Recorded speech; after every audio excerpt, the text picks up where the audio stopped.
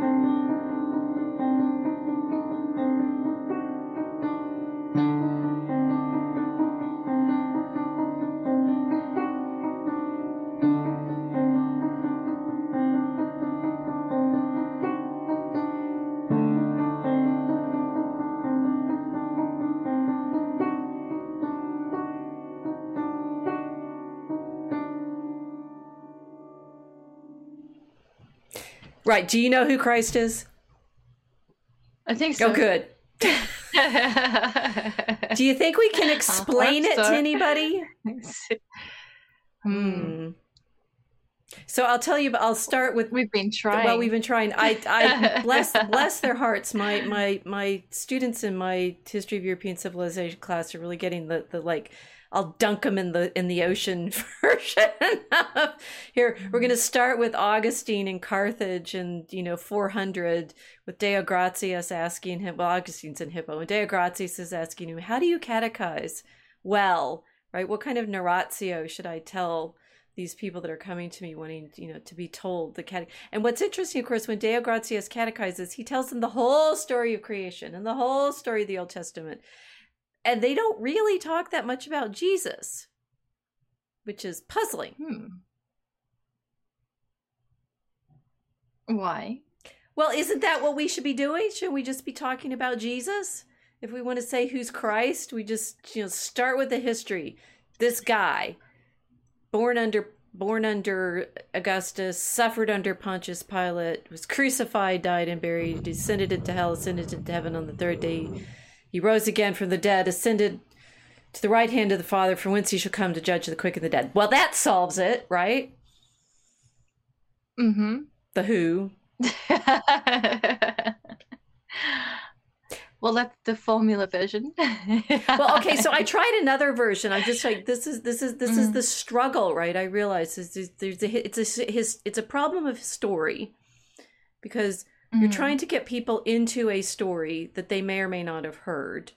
I mean, with the Augustinian desire in the long run to say, and you're part of this story, and you're in it, right? And he saved you too. Yippee! Right? Yes. But we've regularly and sort of skirted around this a lot over the last year. I mean, we did do a stream way at the beginning with Christ as the lover knight. But this mystery of how to say who's Christ, who's Jesus Christ the Lord, who's Jesus as Lord, it's interesting that it's so difficult. Well, it's difficult. My first thought was it's especially difficult now because most people don't even know what lords are.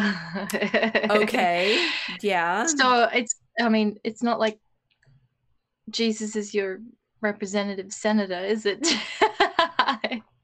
Right, but the thing is, he's born in the Roman Empire. So, yeah, representative senator, I mean, during his lifetime, Caligula made his horse a senator, allegedly. Yes. So, the equine vote, right? Very important. They're crazy. Well, but the thing is, I'm not sure it was any easier in Jesus's lifetime for people to understand what it meant. Just kind of why he got crucified. Well, that's what we're talking about a few days ago. Yeah. The apostles having the difficulty of explaining Christ to different people around the region. They didn't find it easy. Well, there's know. this is it too bold to say we can try and attempt? Oh, we're going to, and we're going to keep trying, and we're going to find the way in. But I'd say that this topic is on my mind a lot because it's on my mind all the time. But it's on my mind right now because of the way my teaching problems that I set up for myself on campus with, one, the history of European civilization, which if I don't try to explain at some point what Christianity is, it's just this kind of black box that everything happens in relation to, and you just end up with this, well, the church was bad because it forced people to do stuff, and you're like, all right. Yes. No, but how am I going to explain this to you? And then it's like, well, there's this Jesus guy. This came up in class today, because it's like, how do you actually prove Jesus is somebody other than just a cool magician? Because that it could. Let me set up how I got to this part of it too. So after we read Augustine on catechizing, and I try to give them some sense of like there's this desire to persuade from within their rhetorical training in antiquity, and the thing that Augustine says to Deo Gratias he needs to tell them is the history of the church. So there's this historical premise, but that history begins with creation. Like the story begins with Genesis, not Jesus. And it goes through all of the ages of the Old Testament until you get to Jesus, which then Augustine kind of doesn't go into detail on. It's like you could be explaining to people what Christianity is and never get to what I think most people wonder about. Is like, should I watch The Chosen on television and see an actor portraying this character who is being bro with his homies? I'm thinking about this.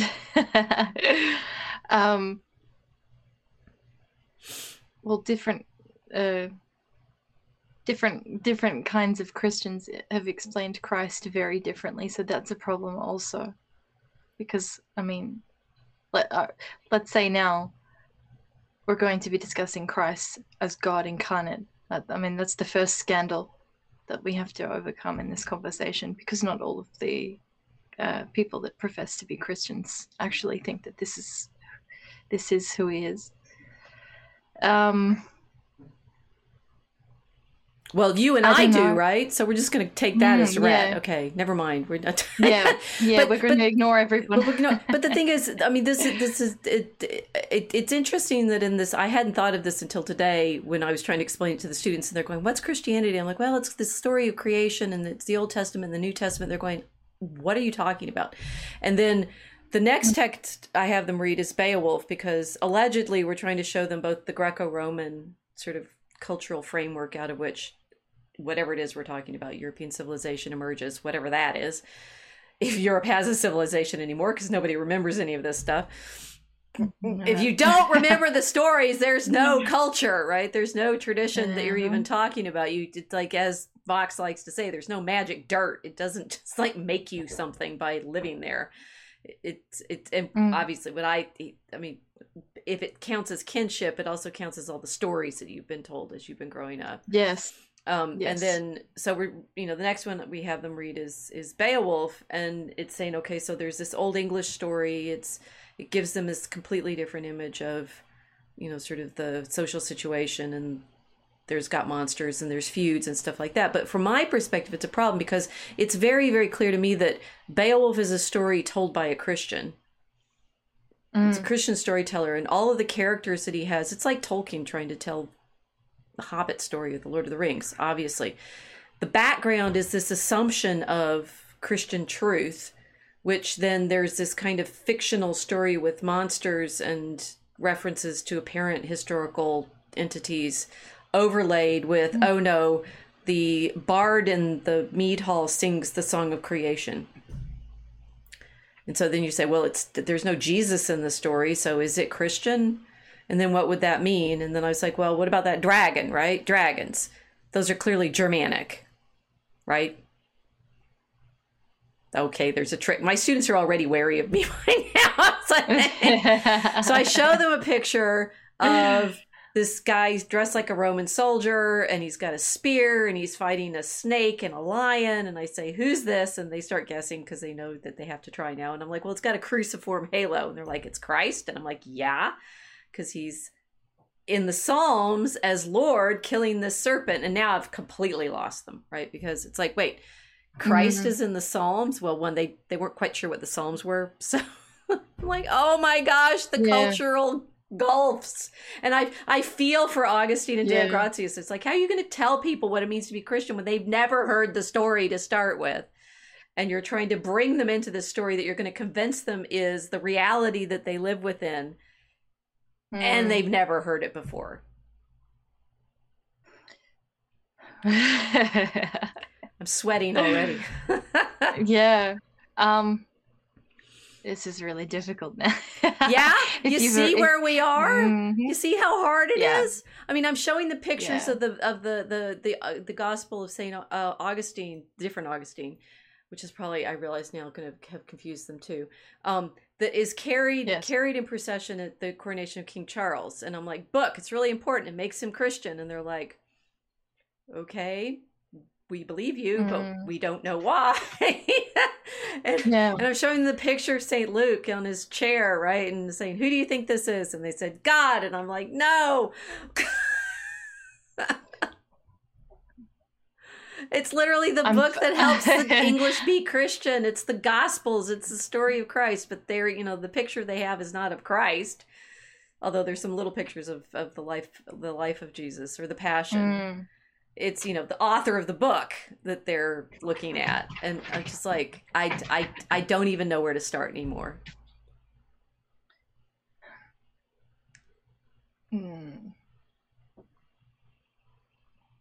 Okay. So we've lost all cultural references to basic Christian themes. That's how bad it is.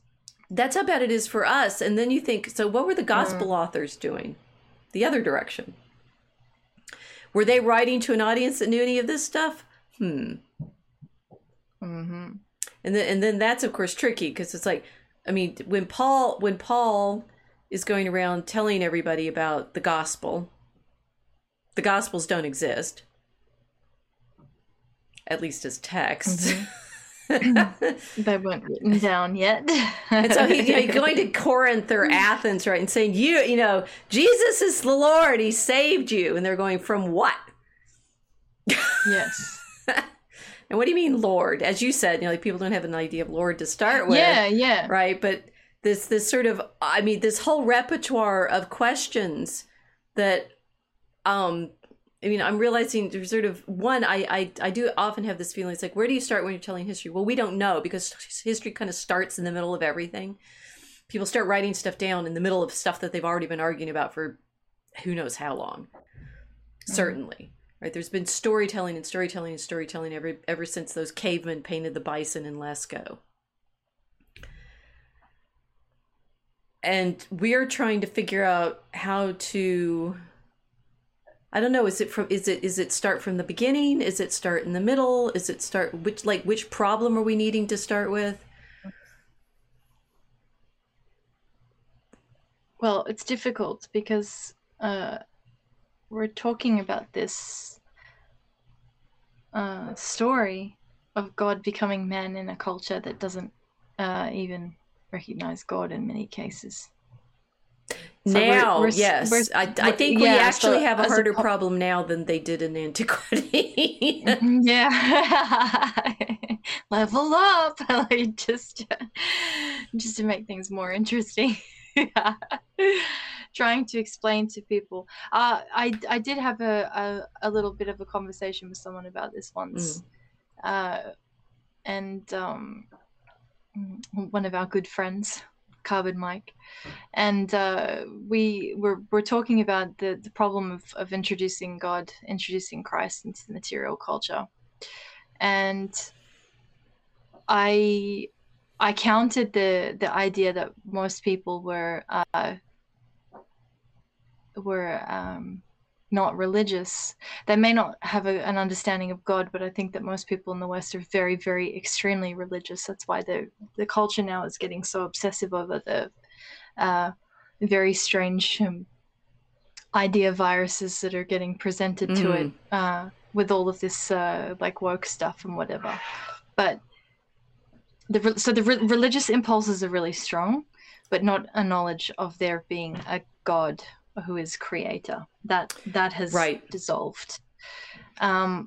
So I think that would be my instinct, to start there and to propose a counter narrative to the claim that the universe is an accident of chance.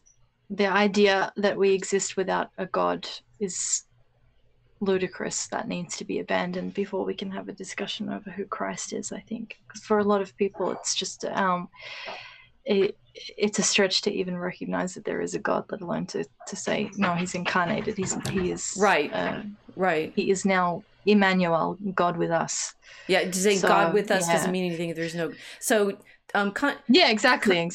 Our friend Contemplations on the Tree of Woe just did a post that's on philosophical monotheism, although he doesn't put it quite that way. And then I commented and say, monotheism is a 16th or 17th century term. I think it's a slur against the incarnation to start with.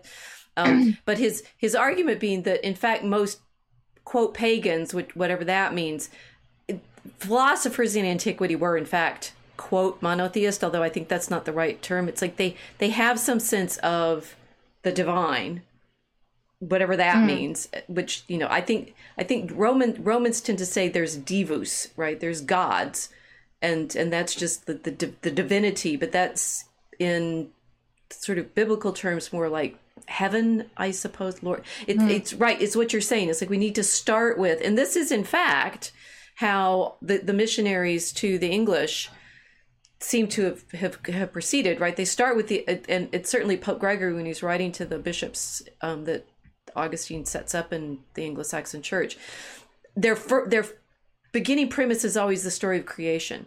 It's like the song of creation, and that's what in Beowulf. You're making me feel happier now. At least we start in the right place.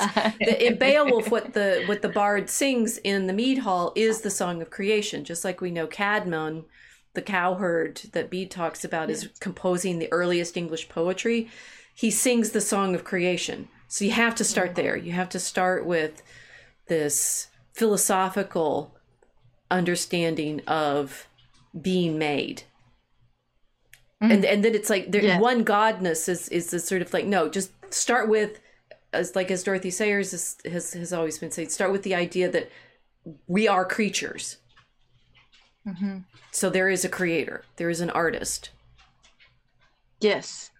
Yeah, there is an artist. Right. The great poet. The great poet, yes. The great poet, yeah. But that is a terrifying premise for a lot of people to wrestle with, I think. We have to get them to the point where they recognize that they are created, therefore they are an artwork. And I think there's something more romantic in that than there is in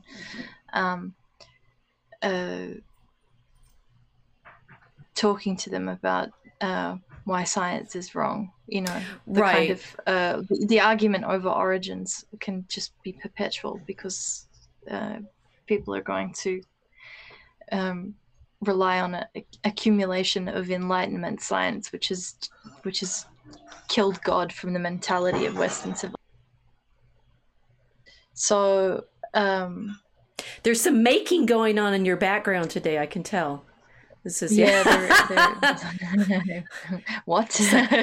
What is being made is the question. There's some kind of making going on in the background there. Well, come on, you've got roosters, you've got making things. I love your rooster. It's all happening here. If your rooster doesn't crow for us at some point, we're going to be sad. Yeah. I gave them sesame. I gave them sesame. I think they're all in a bit of a food coma this morning. You've drugged your chickens. I did. So they're not accompanying us this time. Well, I mean, what you said, most people are. It's this. I mean, this is a sort of Chestertonian premise of the thing we seem to know about human beings is they're religious, and people are, right. They default to worship just like that. I mean, it's certainly in antiquity that was recognized that everybody has some kind of worship, and you're responding either out of philosophically in this contemplation of the being madeness, or ritually in the service to the genius of your city or your tribe, or yes, the sort of sense, it can manifest sense that we have of being. I mean, what's funny is you can find people, saying it's like the Native American traditions all understand the fact that there's a spiritual world, and you say, yeah, right. So does every other religious tradition. I mean, it's like, it's interesting that we're more comfortable with, I don't know, the Aboriginal claims of divinity than we are with the ancient philosophical ones, or the continuing Christian one of, yes, we are in a world that has the spiritual in communication with I would say the spiritual. It's the heavenly and the earthly. It's not just the spiritual material, but it's like the heavenly beings, the spirits, in communication with us, the incarnate ones, the incarnate minds. Yeah, I think people are drawn to the Aboriginal or the Indigenous, not just Australian, but anywhere, because it's totemic. And there is something about animism which speaks to people on a different level than saying monotheism, because the way I think that the monotheistic religions are presented now in modernity is I mean, it's modern. It's not a kind of ancient expression of things which integrates art with devotion, right? Which is, I mean, this is why your work is so beautiful, because you've explained this so wonderfully, that the act of devotion, it generates ritual. For Western civilization, that ritual was art. It was the creation of the civilization itself. So civilization is the output of the devotion to the object of devotion. I did say that, didn't I? You did say that.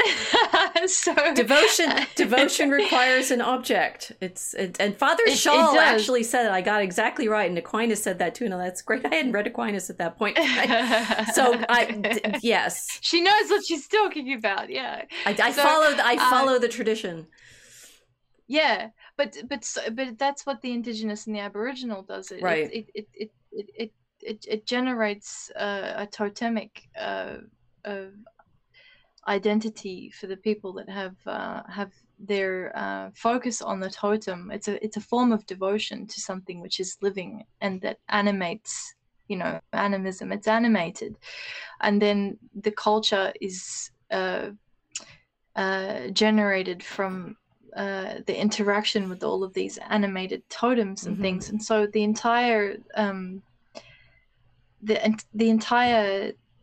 landscape itself becomes the medium for devotion and ritual, and that's what creates that culture.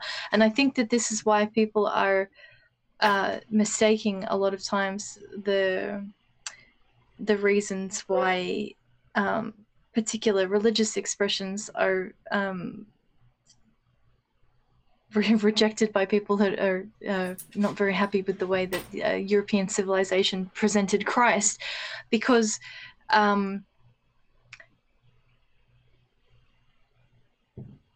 this, it seems to me, more healthy that they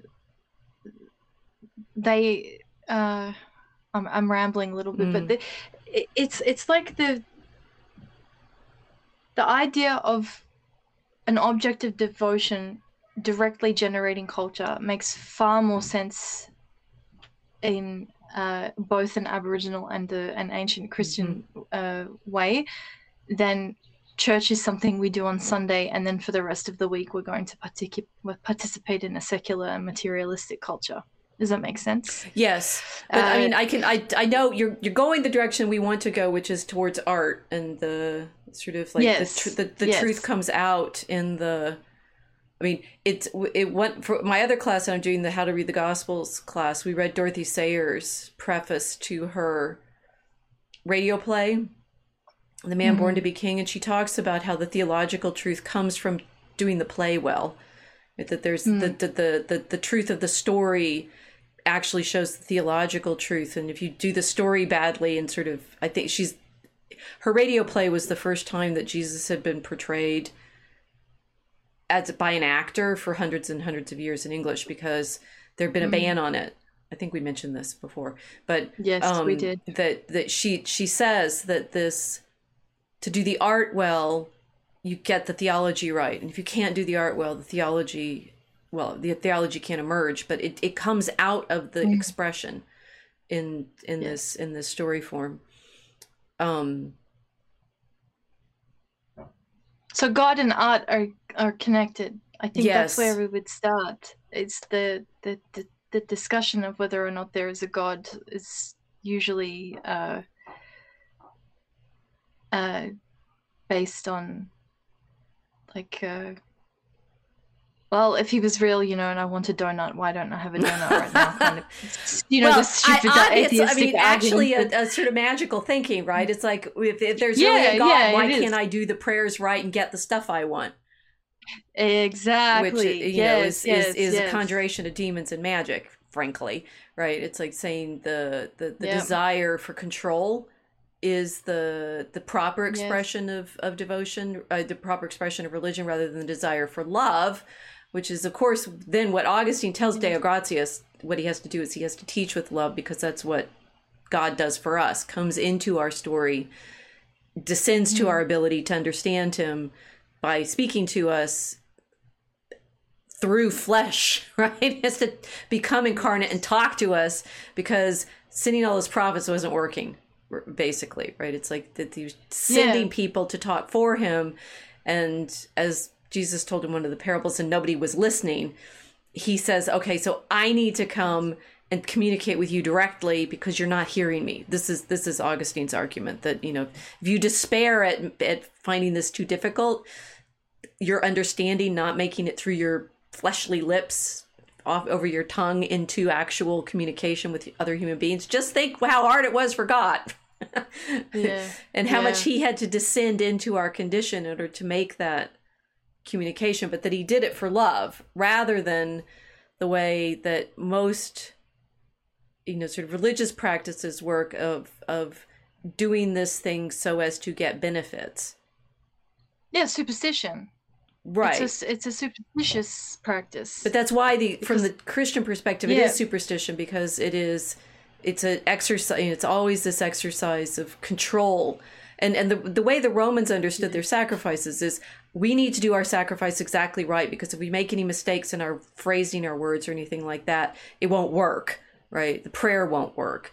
And of course, that's not the way Christians understand prayer. Jesus tends to tell some stories about, don't think of it in those terms, right? That if you pray a lot or with better words or something like that, you pray from your attention to God, rather than because you're doing the rituals all perfectly. Yeah, it's the it's the attention, which is the thing that is going to generate art. I think the rituals they generate something else. I mean, it's a half-formed thought. I'll come back to it. But, so we've crept around some of the major elements, right? That we need some sense of, a spiritual reality, which we tend to. It's like the way people behave tends to prove that kind of everybody has it by default. Because but then if it's misdirected, though, they turn it into, a lot of modern science is, I would suggest, this misdirected expectation that it's desire to be in control of the situation in certain ways, but that the existence of the spiritual is whether people admit it to themselves or not, typically shown in their behavior that they do believe in it. So we start there, we say, therefore that's a basic truth that's not like, can you prove it logically, but more, can you show that our, no, and I don't like the God-shaped hole in your heart kind of thing, because I think that's a silly argument.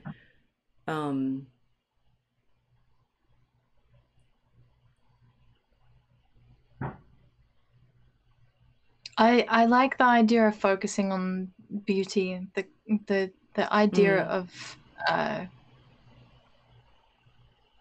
people that see something that's beautiful. They know what's beautiful and what's ugly. When they see something that's beautiful, it implies that it's been made.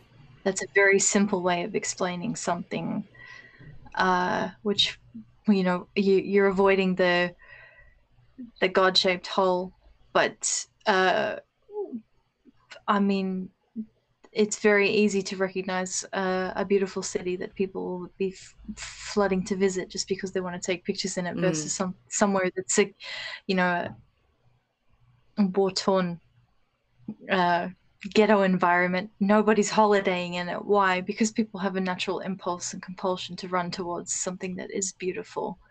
And they know instantly when they're somewhere that is beautiful that it has been made that way purposefully. Beauty is not assembled accidentally. It's evident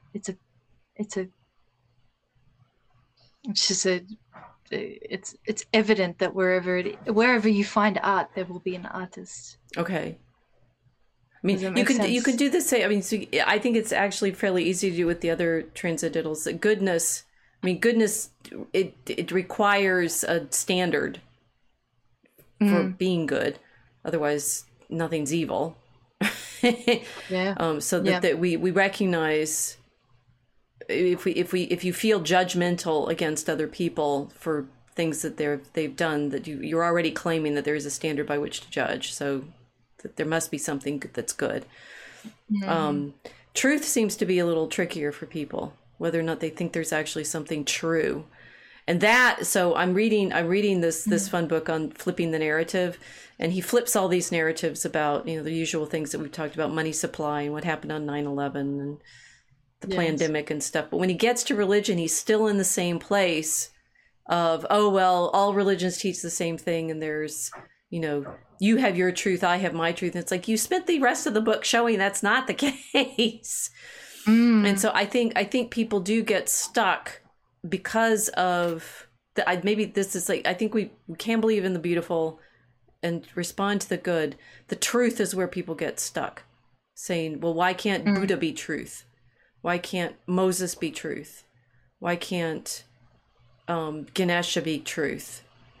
Why can't the Great Spirit be truth? I think the Great Spirit is probably mythologically participating in the Creator already, but as the Indians talk to the French a lot, and the Jesuits are spending a lot of time talking to them about their theology. It's the truth part that gets people stuck. Yes. And then, well, okay. So I think we've wandered around this question for a little bit. What's interesting about this is saying, okay, so there's a spirituality, there's a feeling of participating in a meaningful world. There's a sense that there should be justice, so there should be some standard by which you judge, and that we are loved. Well, although Christianity is the one tradition that actually claims being loved, I don't think the Song of Songs in the Old Testament suggests that God loves Israel, so that's for sure. And Hosea talks about the people as the bride, but there's nothing in Buddhism about being loved, right? It's compassion for other creatures, but there's no lover. There's no like maker who loves. The love, the Hindu devotions are interesting because of all of the things that I've studied, they too seem closest to what Christians there he is. What Christians, see, I'm getting it there. What Christians describe as, devotion to the God, and the God responds, but I'm not quite sure how Krishna responds, right? There's other ways that's been, but you can get people to this point, but you can't usually get them to the point of Jesus is the truth. And then the next level up is Jesus is God. But we have, and I'm not, maybe these two live together as a question for people. Yeah, I think they do live together. They have to. The rooster agrees. We've hit the essence. So it has to be when we say, what's Jesus? If we're saying he's God, then that limits other options. Mm-hmm. And then you get caught with people thinking, well, what does that mean that he's God? Chad, have we so Casey is talking about true, no atheist in ancient Rome. Today's frame of reference is post-enlightenment. It's different. We're in. Yeah. I think that our exercise right now with the rooster is affirming, is getting to the place where people actually trip. And it's not unspiritual.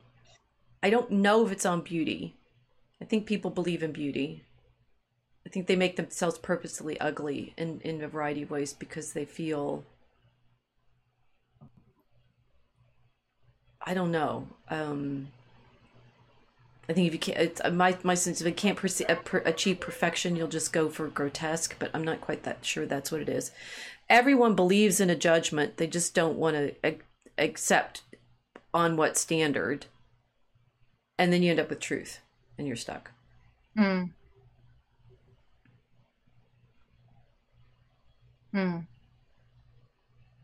So we watched a movie to think about this. Yeah, we did.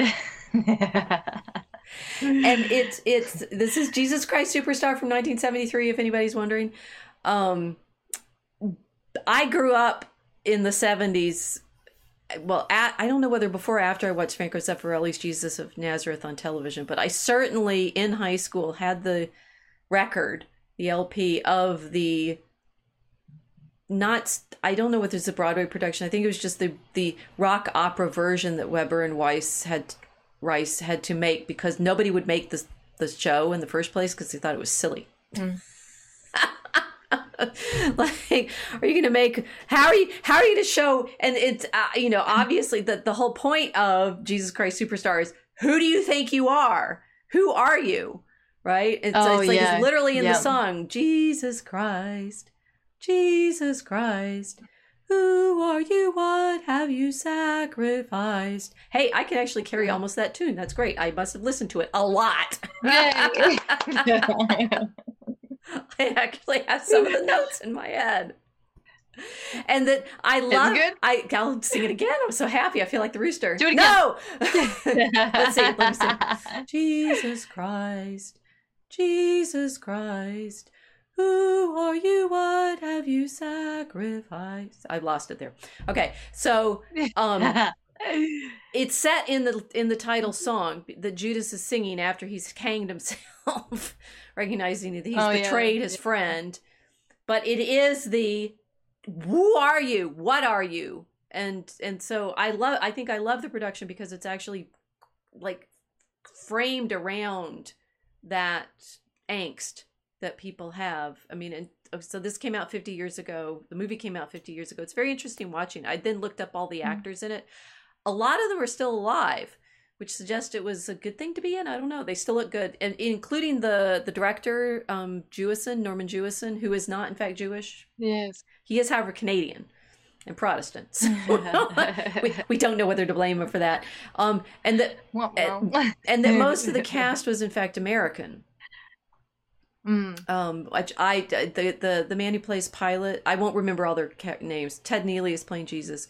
The man who played Pilate, I was absolutely convinced he was British. You and I were like chatting about the movie and we're saying, only the Brits can sneer like that. He's actually from Chicago. So we're not even sure we can identify. He was that good. The English, phonemes of these particular singers, and it's all sung, right? If you haven't watched it before, it was a rock opera. It was all completely sung, and it's therefore in this wonderful both drama and liturgical. It's like they go to Israel to film it, which is also quite poignant since it's 1973 and it's soon after the 6-Day War. And they're in various archaeological locations. So they're in this kind of I forgot where I was going. I mean, one of the places they film is actually like they film one of the trial part in a theater, in an old excavated Roman theater. So it has that kind of dramatic quality of sacred performance with chorus and tragedy and such. But on the other hand, they're all hippies. Yeah, with no shirts on. Well, that's that's nice too. The whole it's like a Woodstock collided with the old Bible books that just show all of the archaeological areas. It's such a strange, visually, it's such a strange movie to watch for that reason. There was all sorts of very, very strange. The opening is great, and I recognize that this comes from Weber and Rice did this in Joseph and the Amazing Technicolor Dreamcoat too, right? That they set it up as like it's a play, right? There's this premise of the actors show up in regular people, as it were. In Joseph, they're the teachers in the school. And in Jesus Christ Superstar, they all show up on a bus, right? You got this, the camera work was great, right? This really long shot, first of the desert, and you can hear the overture, right? And then see the bus coming on the dirt, so that it's got the dust cloud, and the cast all gets off. And one of my students last week pointed out, you're seeing all of them get off, and you see all the different actors who are going to play the various characters. You don't see Jesus get off the bus. He's just suddenly there in this. He's walking in the desert. No, he just appears amidst them. Oh, yeah, he's not there. Oh yeah, no, sorry, I got the wrong camera shot. Yeah, mixed up. It's a get off the bus, and they're unloading the cross and things like that, and then we have this shot. We wanted actual screenshots as we went through the movie, but our streaming services won't let us do that, so we're reliant on what we could find out there on the internet. And this one's showing the group is sort of down on their knees, and Jesus is lifting his hands up, and so all of it is this wonderful. I do think this is genius, right? It's just all the who are you, and the first thing you have is he appears from their midst. Who is he? He just appears among them, this troop, and he's already dressed at this point. I think you see the white nighty thing on. It's always the mark of Jesus in these modern art productions, that he has to be dressed in white, unlike everybody else. So they put that on him, and then he turns around and he's in this gesture. But it's, I think, lovely as a question, because we are saying, how does God appear among us? How can you even say that he's there as a person?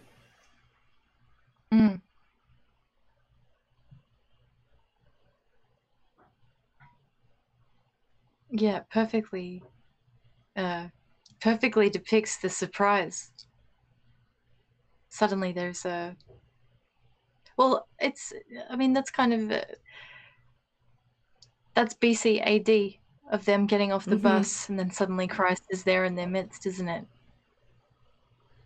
I mean, it means the bus is Mary, because there's, in fact, no birth, right? He's just there suddenly as an adult. So there is a kind of premise of the way people show up in your life and start talking to you, instead of knowing their origins from their childhood.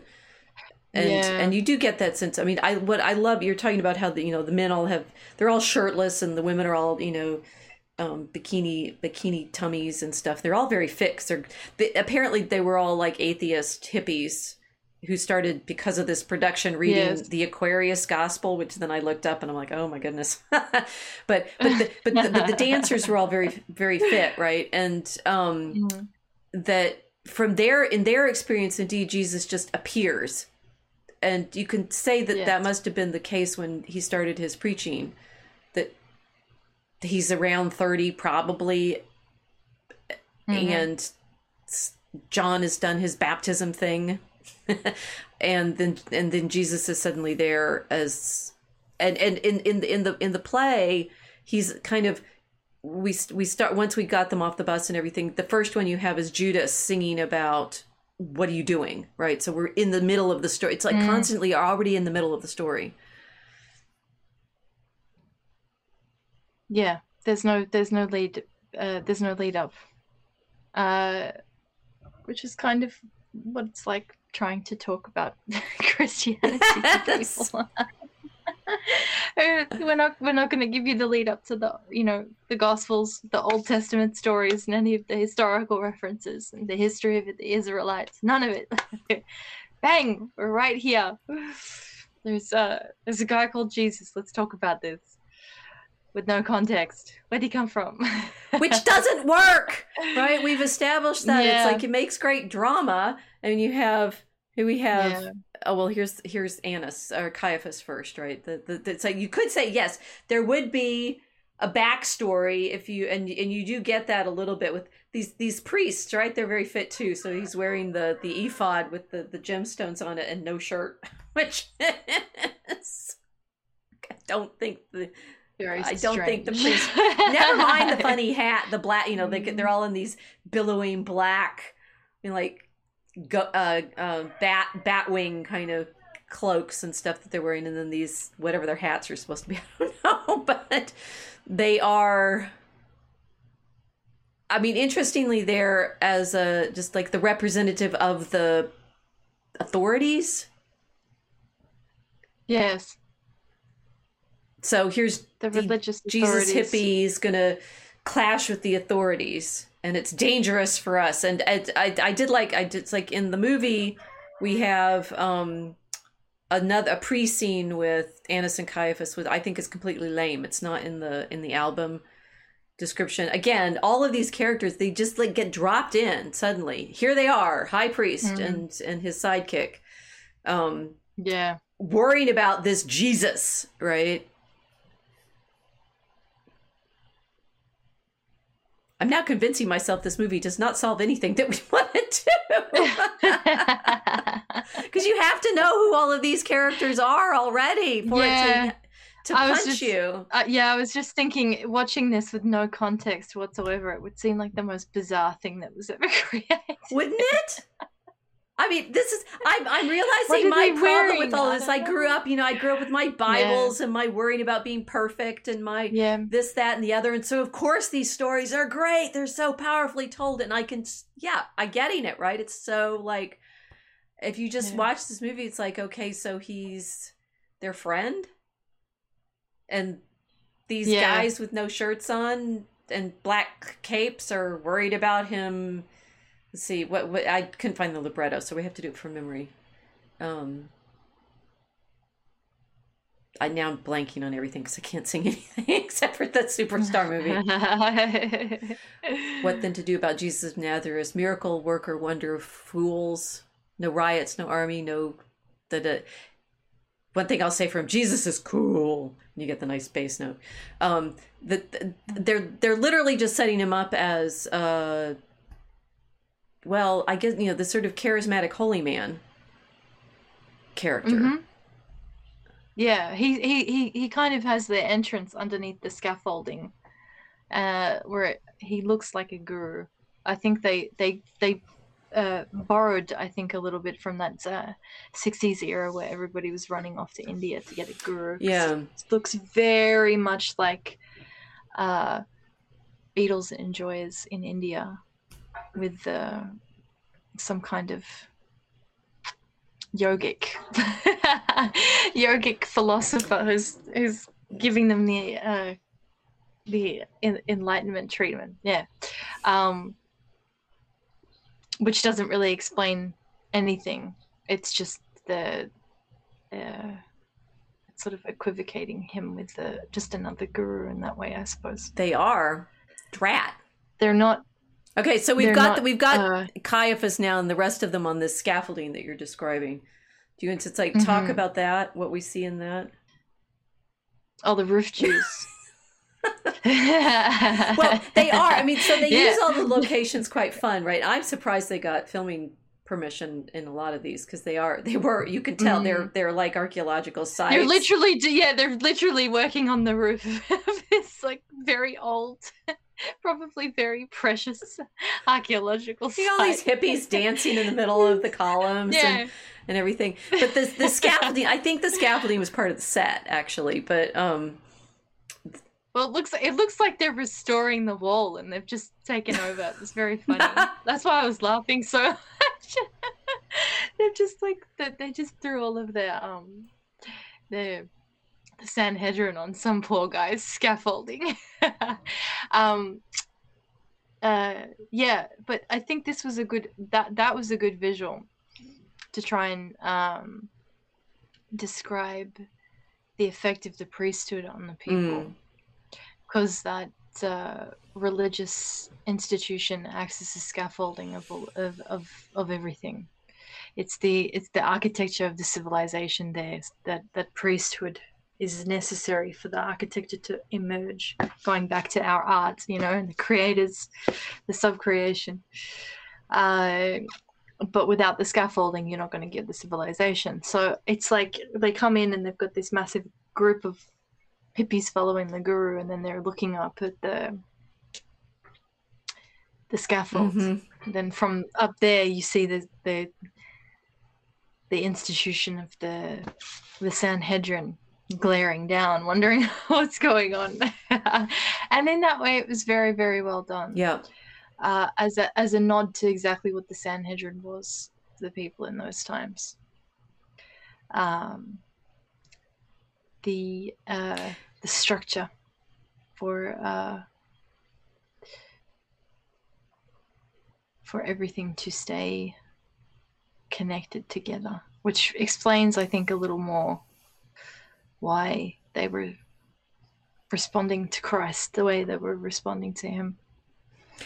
So this is, you threatened the scaffolding. Yes. But the problem for us as Christians trying to describe why we respond to this story of Christ and recognizing that, it's clearly Weber and Rice are doing it in 73. Sayers did her play in 42. So just actually 30 years before this. That we've talked about how, the coronation of Charles, who's alive at this time, right? He was Prince Charles in this period, is marked with the carrying of a gospel book into the church where he's going to be recognized as king. Talk about scaffolding, right? Yes. Yes. But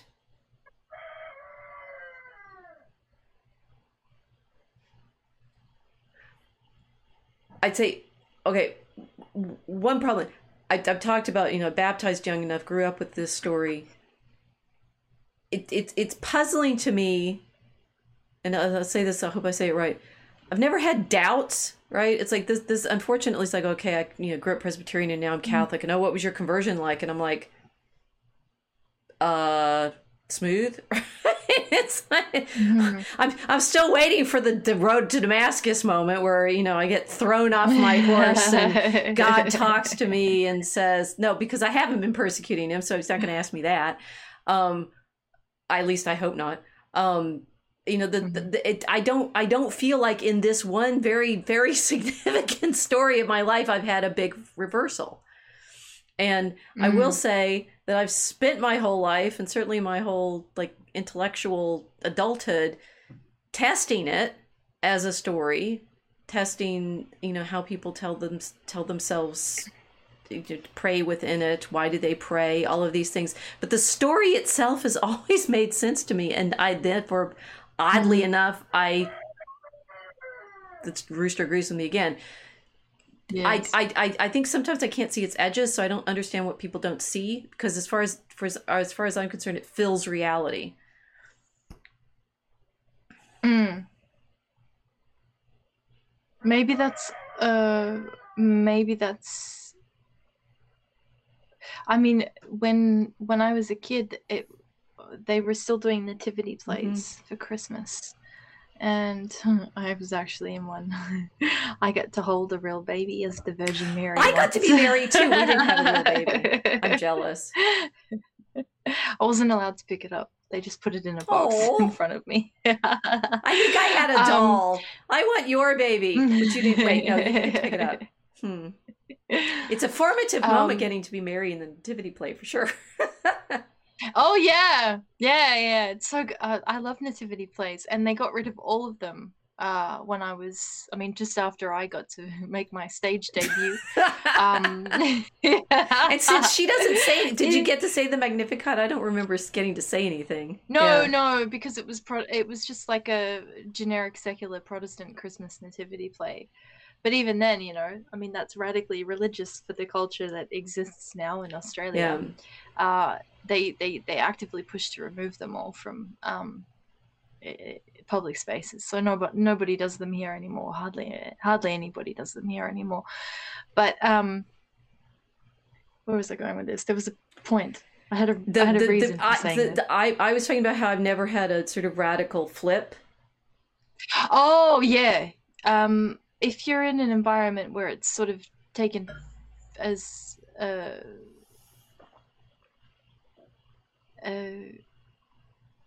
it's a given that the Christmas story was real, you don't have a radical moment of realizing that the nativity play is like this hugely significant thing. It's like the nativity play. Oh yeah, they're doing a nativity play because that's what we do, of course. I'm just wondering whether or not it's a result of your culture becoming less Christian, that you've been able to grow up with a more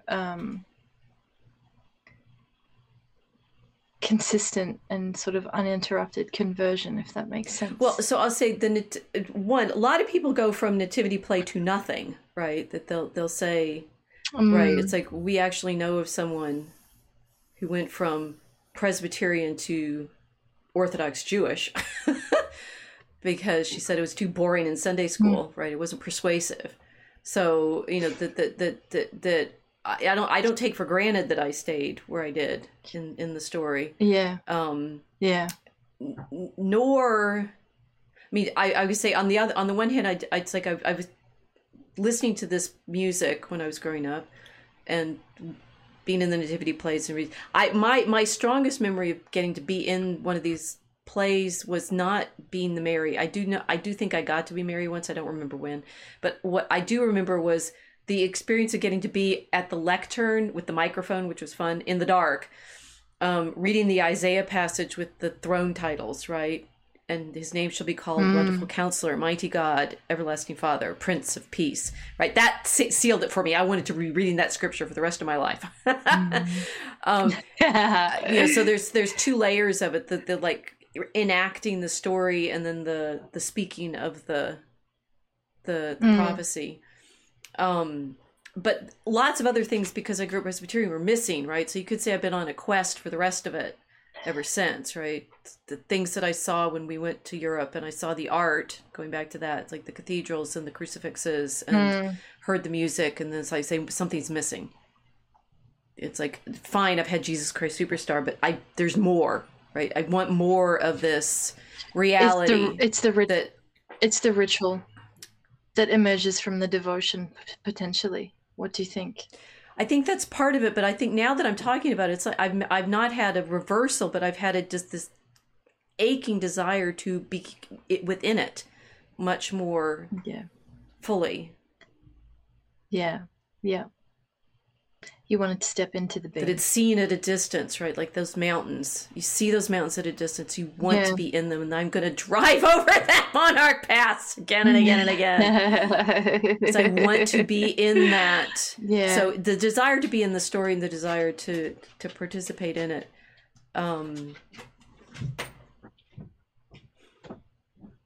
again, I'm trying to, it's like the problem getting people to, what we're saying, that this scaffolding is there, and I like the way you described that metaphor. It's like the scaffolding needs to be there for people to appreciate the drama, right? Why Annas and Caiaphas are so upset about what Jesus is doing, and they mainly, what the script seems to me mainly to suggest is what I read in my college classes on Jesus and history.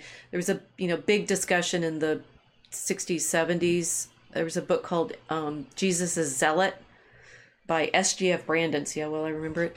Where he's arguing, and this fits with the Judas character being, like, saying, like, we were doing so well, now you've messed up our movement. What have you done? Why won't you listen to me? Because I've got the better advice for you on how to do this movement well. Who do we have next in our picture? Okay, here we have Jesus singing in the hippie moment with the palm tree. I love the Hosanna song. Hosanna, hey, Hosanna, Hosanna, Hosanna, hey, Hosanna, Hosanna.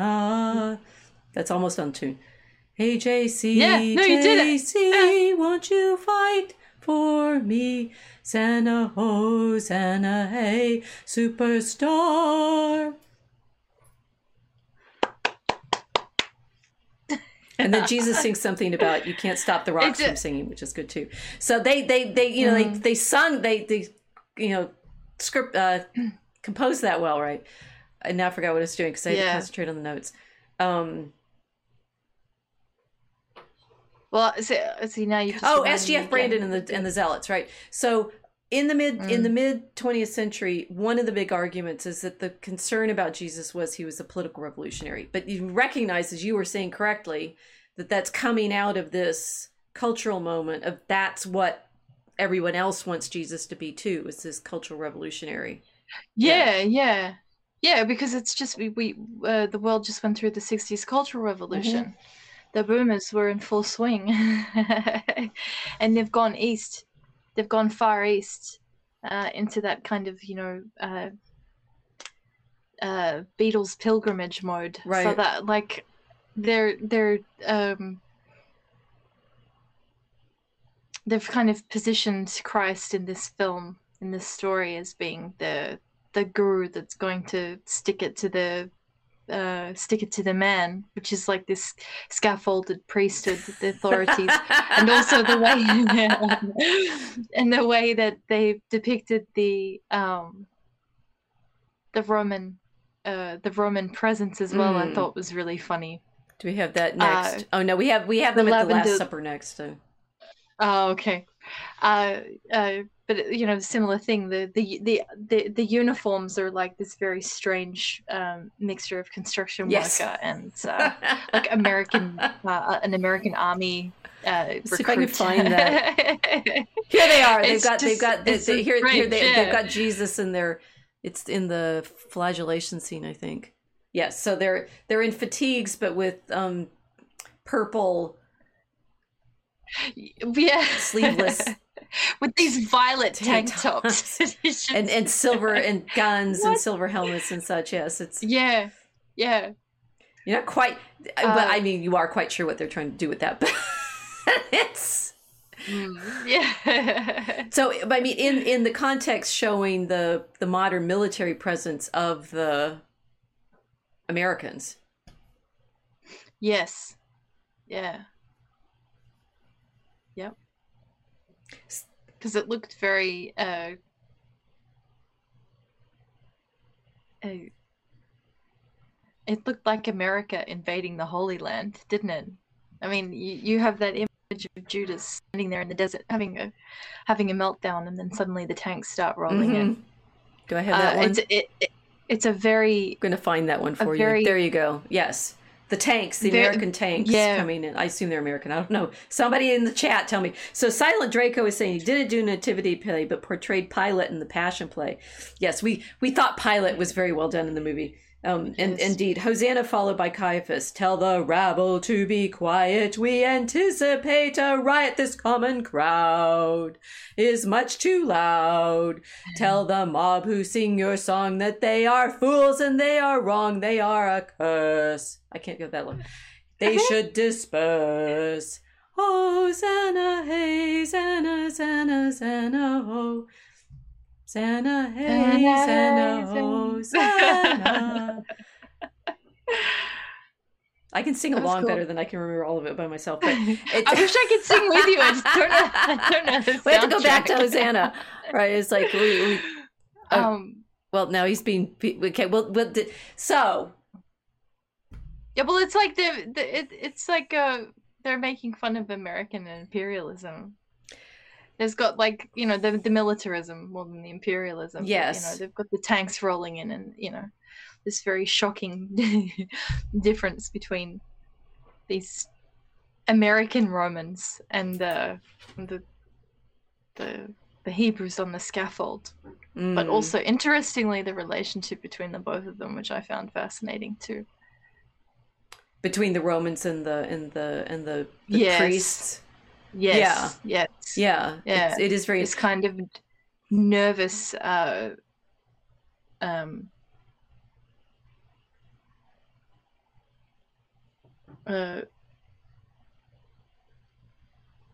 Negotiation between the two of them, how they negotiate everything, and the costume changes when the Sanhedrin are in the presence of the Romans, and how they have to present themselves, and how did they change? I thought they were in the same costumes. Wasn't there a scene? No, wasn't there a scene they had the red? They were suddenly in red. Oh, that's right. Black. Yes, they're suddenly in red. You're right. Mm-hmm. Yes. When they're with Pilate, whereas when they're just in black when they're on their own. Yeah. So I thought that was interesting too, because they're changing their dress when they're in the presence of Pontius Pilate. Well, so this is in one of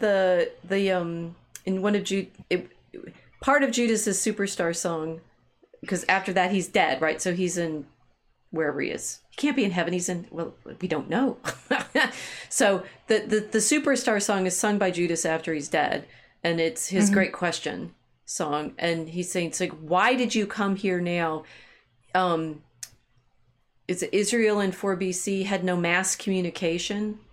Yes. Which is the single most telling line of the whole play.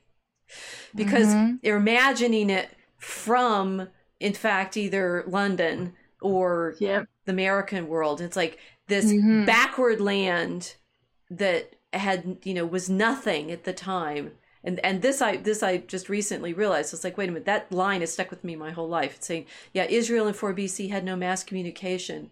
Why wouldn't you come now when we could make a movie about you?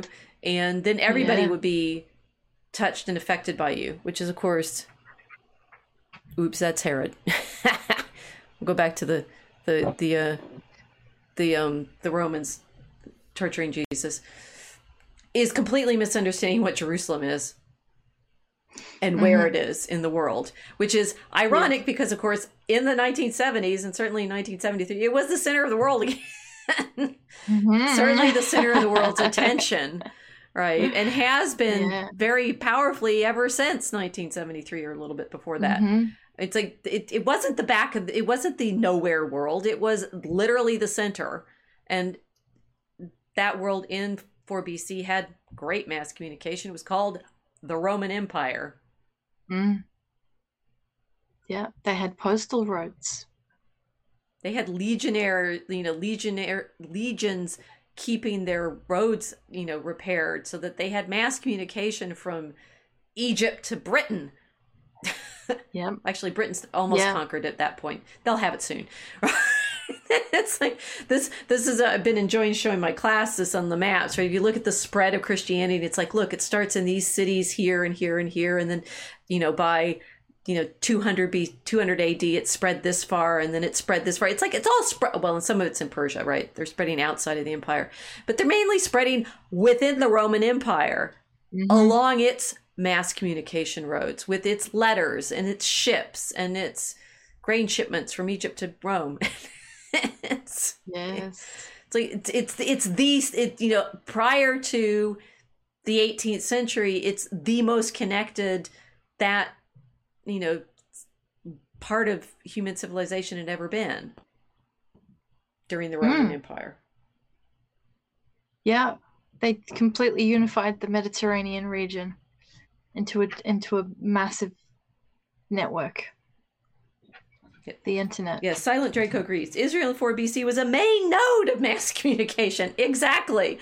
Right. So it's interesting that the thing, talking about things that people in our moment don't understand. It's saying, oh, yeah, Palestine, that was backwards. It's like maybe from the British imperial perspective in the 19th century, but not in the Roman Empire, which is, of course, why the Romans are interested in holding on to it and why you might worry about a mass revolt with zealots in the period. And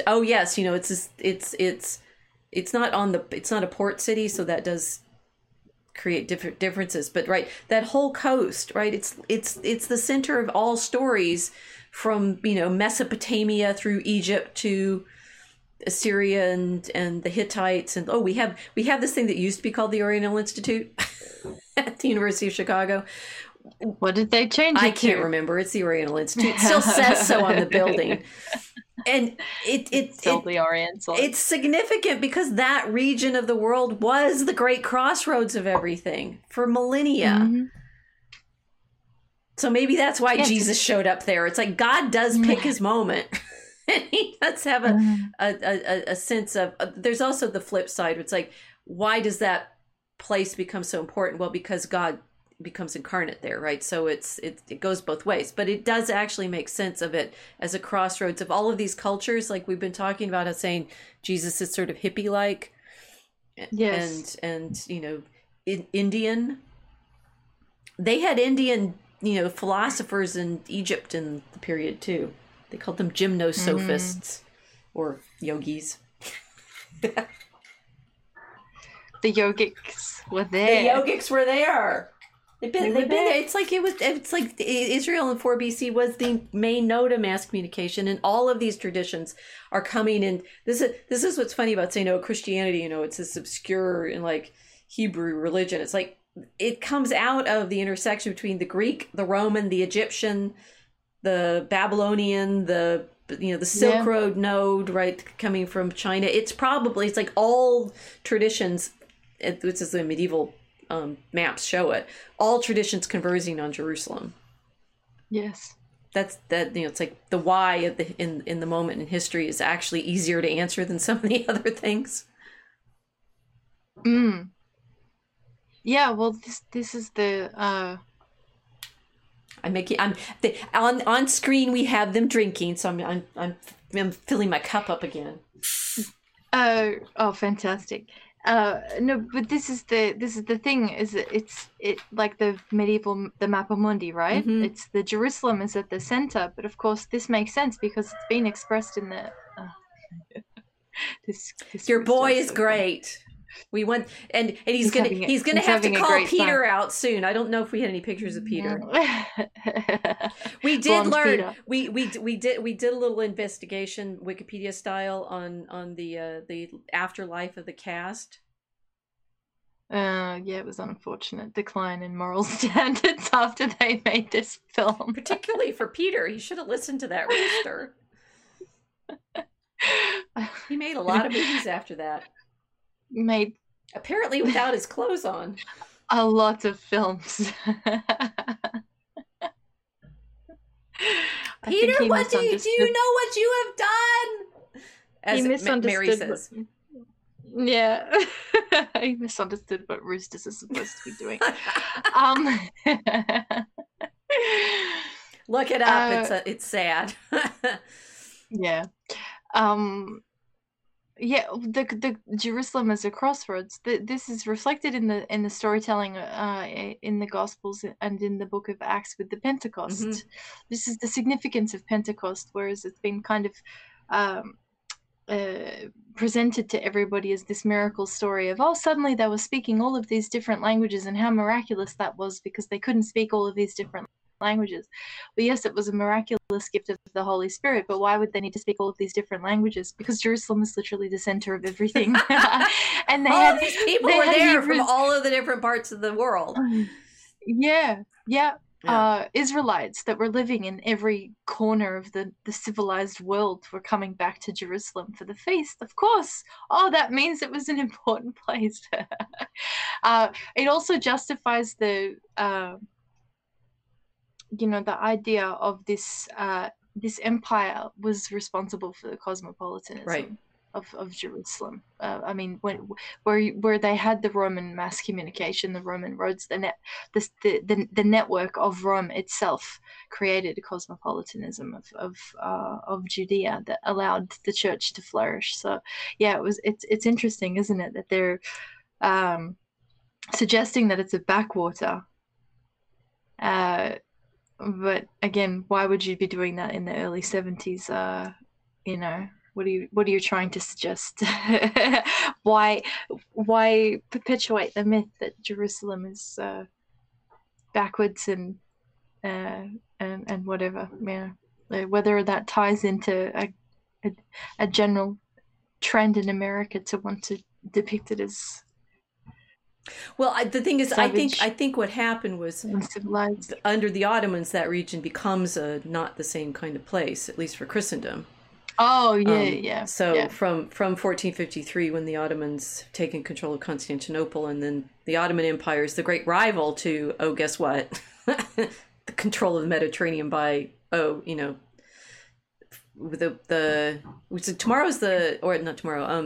Saturday is the feast, the Battle of Lepanto Memorial, right? And is it the Feast of the Rosary? I don't know. All these modern feasts that I get confused.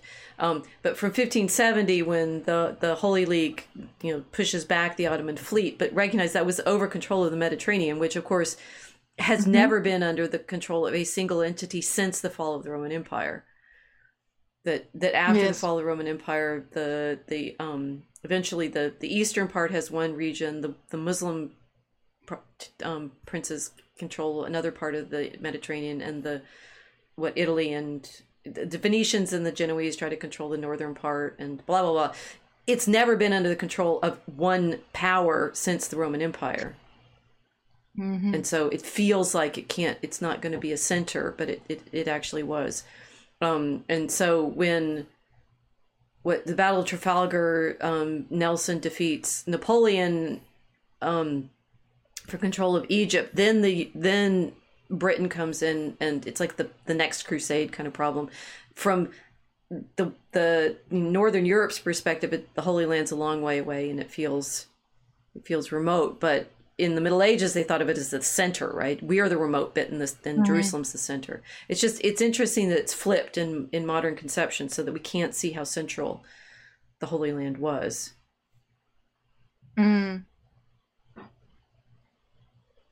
Yeah, Silent Draco is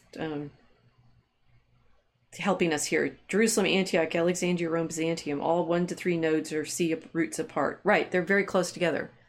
Right, so it's this great network, and it is interesting that modernity can't see that. No, I can't see it.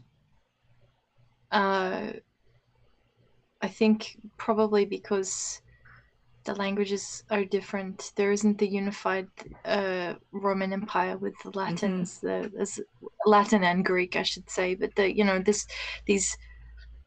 Yeah, it was Greek, and it was Greek in the region where Jesus was. The great trading philosophical. I mean, that's why the Gospels are in Greek, right? They're writing for this cosmopolitan audience. Yeah, they're writing for a cosmopolitan audience inside an empire that has an imperial language for everybody to use. The lingua franca, the equivalent of what English has become for the global empires. But it's very difficult for everybody to think about how linked they were now, because the Mediterranean is a kind of it's this patchwork of different nations and languages. But that was not it was not a factor in the ancient times.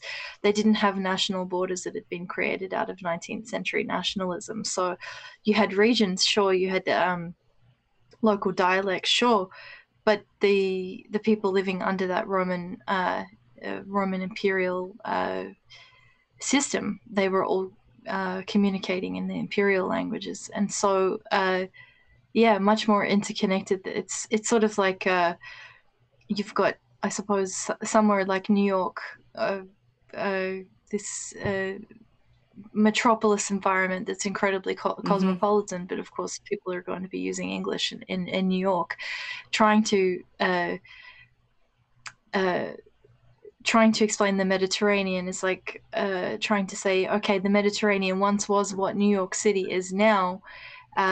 You're not going to think of explaining New York City in terms of the islands. Like it has, you know, Manhattan Island and then Staten Island and all these. Like I don't know New York geography very well, but you have a city that's constructed on different islands.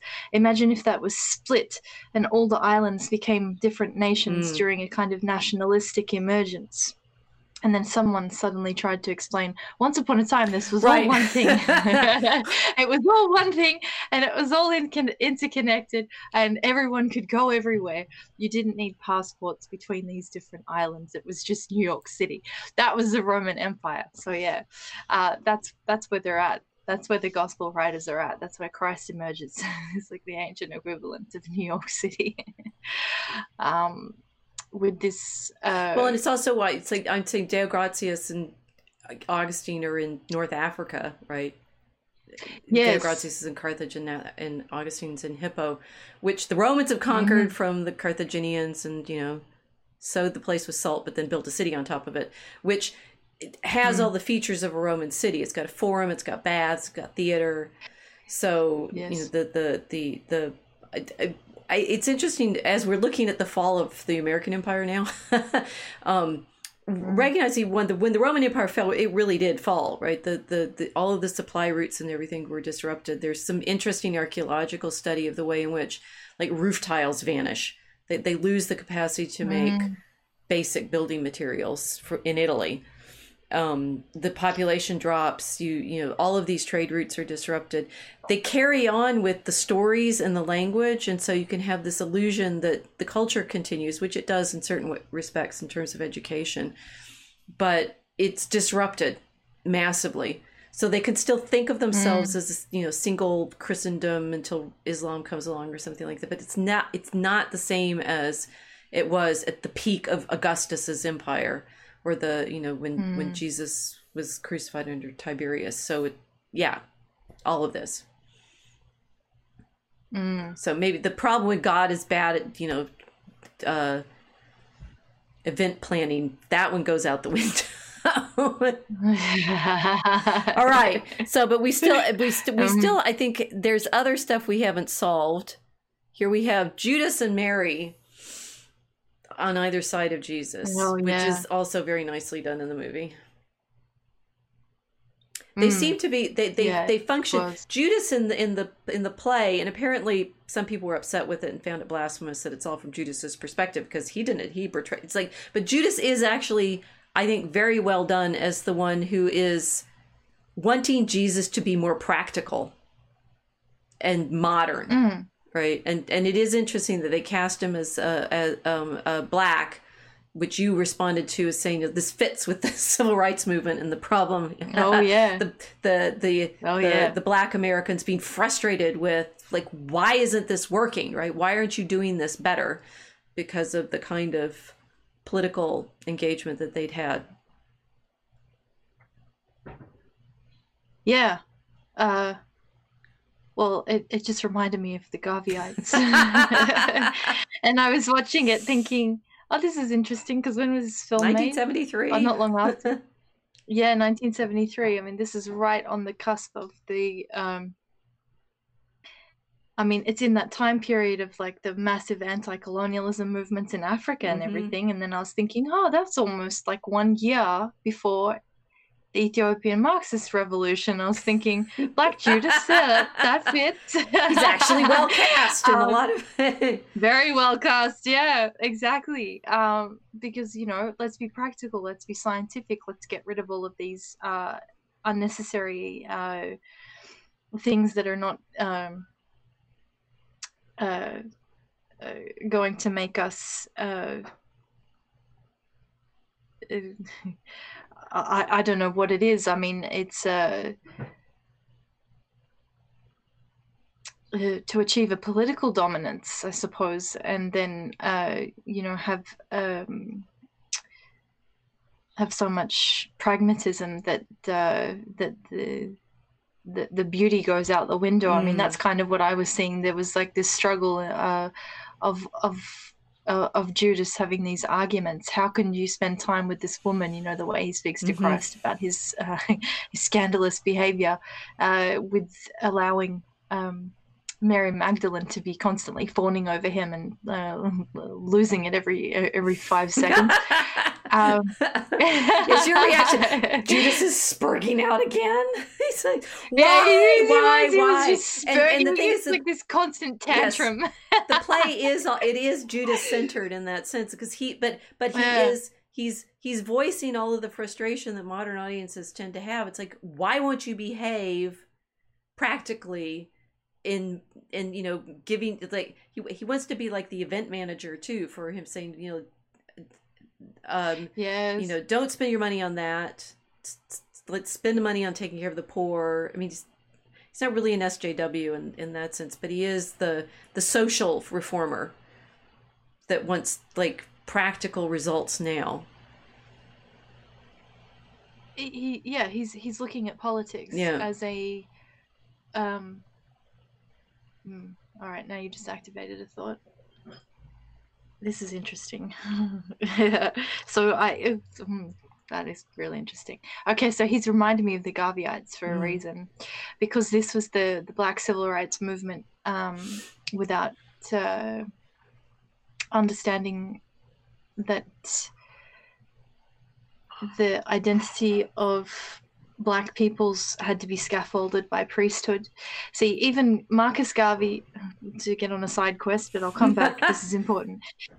Marcus Garvey, from my knowledge, was a Trinitarian. He was openly professed the Trinitarian doctrine, Father, Son, Holy Spirit, which is very, very important, because in his own philosophy, understood Christianity to belong to the Black peoples, which is going to trigger a lot of people, but whatever, I don't care. I think it's accurate, probably because they had an understanding of this ancient Mediterranean connection between Rome, Jerusalem, Antioch, Alexandria, Carthage. Like if you're seeing the ancient world in an integrated way, this makes sense. From a modernist perspective, it makes no sense whatsoever. But they were pushing Black nationalism, which was devoid of the scaffolding of the priesthood. So, yeah, this is what you kind of activate this thought in my head, where it's like Judas is concerned with the management of material reality in the politics of the mission of Christ. Right. And this very frustrated spurging. He's constantly spurging because he sees the scandalous behavior of the followers of Christ as being inappropriate to the mission of managing material reality to fix the world, right. which they wanted to do. As Silent Draco has given us a super chat to make sure I read this. Judas is the modern everyman, projecting SJW on faith, coming up way short. Yes, and like Judas, well, Silent Draco, just do the man things, don't try to be God. Judas. Jesus is no. but I think that's the Judas, I mean, when he ends up calling him Jesus Christ Superstar, yes, it is really Aryan, because it's saying, why won't you, if you're God, which Jesus doesn't believe. I mean, I think it's in the I'll say it's a play, right? In the play, he recognizes that he's betrayed him, but it's not clear to me in the script that he recognizes what he's betrayed. He's like Jesus is going to be killed, and he's upset about that. But in the Superstar song, he's still saying, "Why aren't you? Who are you?" Okay, and then now Mary. Oh, yeah. And this is nicely paired. It's like he's saying, "Why won't you be this political leader as and social reformer in the way that we need you to be?"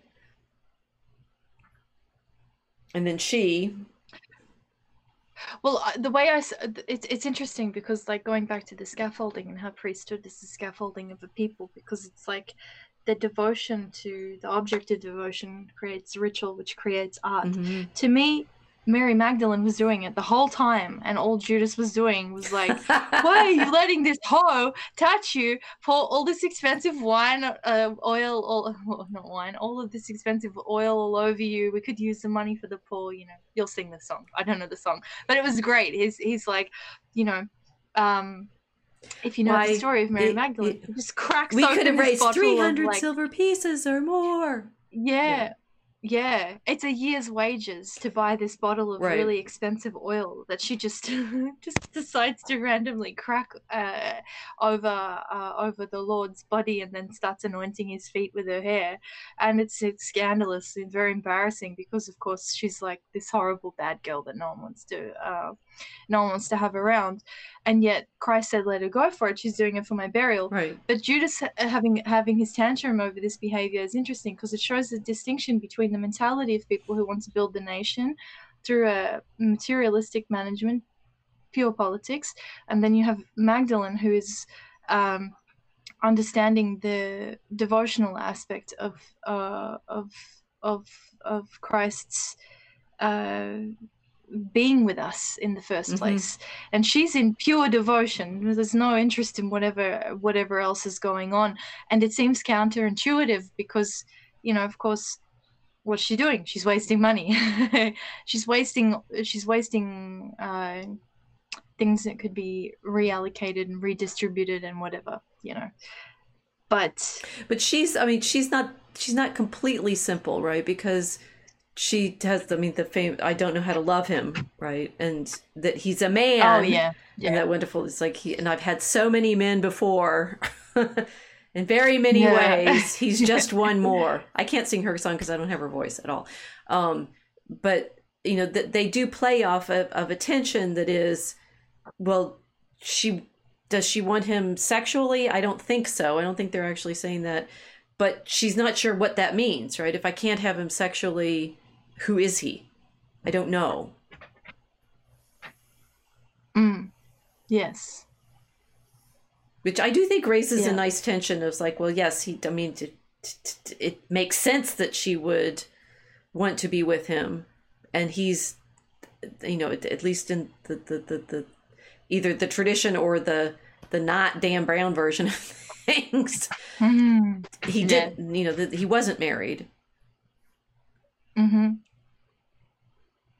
No, he wasn't.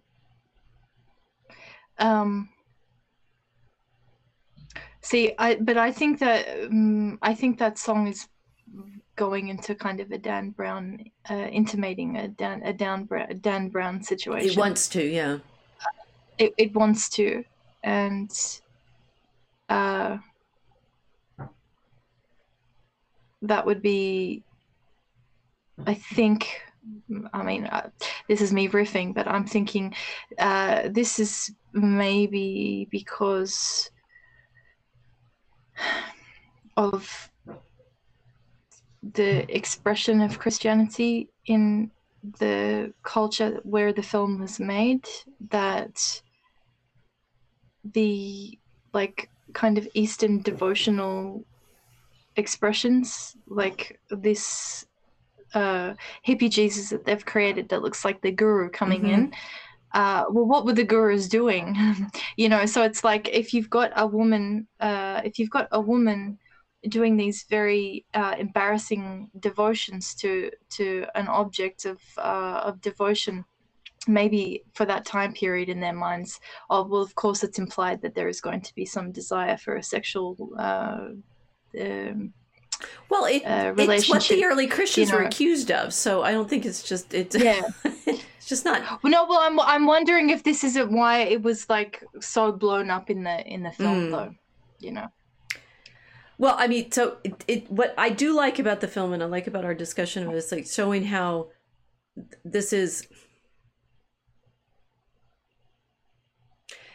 I think Christians now, curiously, can end up feeling like the story's boring, Right? This was one of Dorothy Sayers' great insights. Like, if you want actually to people to understand Christianity, you need the doctrine, because that's the exciting bit. And we're still not there yet. It can be part 2 or to be continued, right?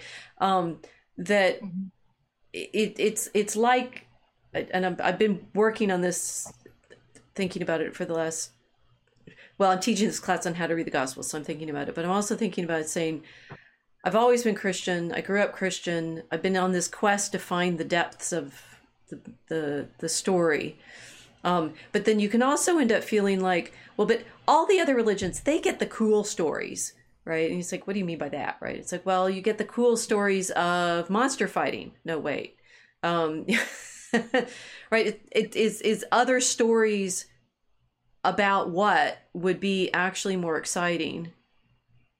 And now I'm sort of blanking on what I would expect, because we're thinking about the gospel story. But the more, this is what I think medieval Christians started to understand with all their meditations on the life of Christ, and you meditate on all of the different relationships that all these different characters have with him and his story. This is a story that for 2,000 years has borne this kind of deep examination of each of their relationships with him. And, you could say, does any other story carry this level of attention? Then you can test it, right? Aeneas. No, wait. That there's something that comes out of all of these relationships that continually presses you to go in deeper to the mystery. And then you think, okay, there's just the shape of the story somehow there's mockings of it in the 19th century, saying, well, everyone says Jesus was everything, that we can learn how to be human from studying his life. And there's a famous to me, meditation on Jesus, our Christ, our great exemplar, by this very depressed man called J.P. Thompson, who kills himself eventually, I think, or dies of depression. He's very gloomy, saying, Jesus didn't do anything that would give him a true life, right? He didn't get married. He didn't have a job. Well, he doesn't have a job in the Gospels. He maybe trained as a carpenter, and so we know that. But he seems to have, been a vagabond and was killed by the authorities. He has actually nothing to recommend him as not even role model, right? He's not a father. He's not, but just that he doesn't seem, in fact, to do anything that is the regular challenges of human life. At least not to J.P. Thompson in the 19th century, trying to imagine him as a bourgeois Londoner.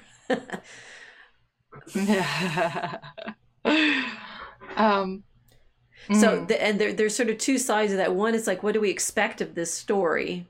And, it should be able to unpack for us the mysteries of reality. It better. And two, how do we expect to relate to him? Which is what Judas and Mary are trying to test in the dramatic portrayal.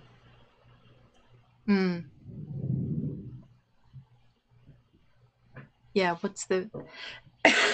do you understand what I mean? It's like, how is this the story that contains all that we need to be studying? I mean, it's going to eventually focus down, which the play doesn't really, on the cross, right? You can say the cross is everything that we need to be understanding. What does that mean, right? We're nowhere near that. And we're going to run out of time. So we may have to do part 2, which is fine. We can talk about Jesus a lot. But the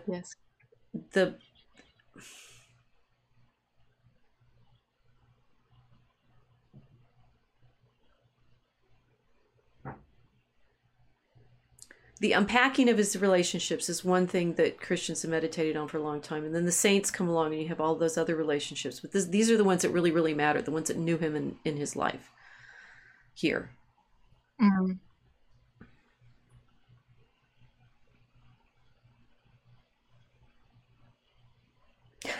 Monster Hunter Christos, to borrow a title. Yes. Casting out demons, converting a centurion, taking all the world's sin on his shoulders. Silent Draco, you're gonna get yourself invited on the stream to talk to us. So, yes. But I think just sitting here with Judas and Mary on either side of him, and feeling this tension between, as we're describing it now, the world and the worldly power. You'll get the power and the glory forever and ever and ever. And Jesus, again, they scripted this nicely, because Jesus keeps saying, you don't understand what power is. You don't understand what glory is. And then Mary being caught up in, what does it mean to love him? I don't know how. Who is he? Why is he so different? This they really pulled off. This questioning. They did. Nailed. Well, it makes sense that she's having that crisis too, because he isn't just man. He is incarnate God. So, of course, that's going to cause some kind of difficulty, because you can't respond to the God-man in the same way that you're responding to the rest of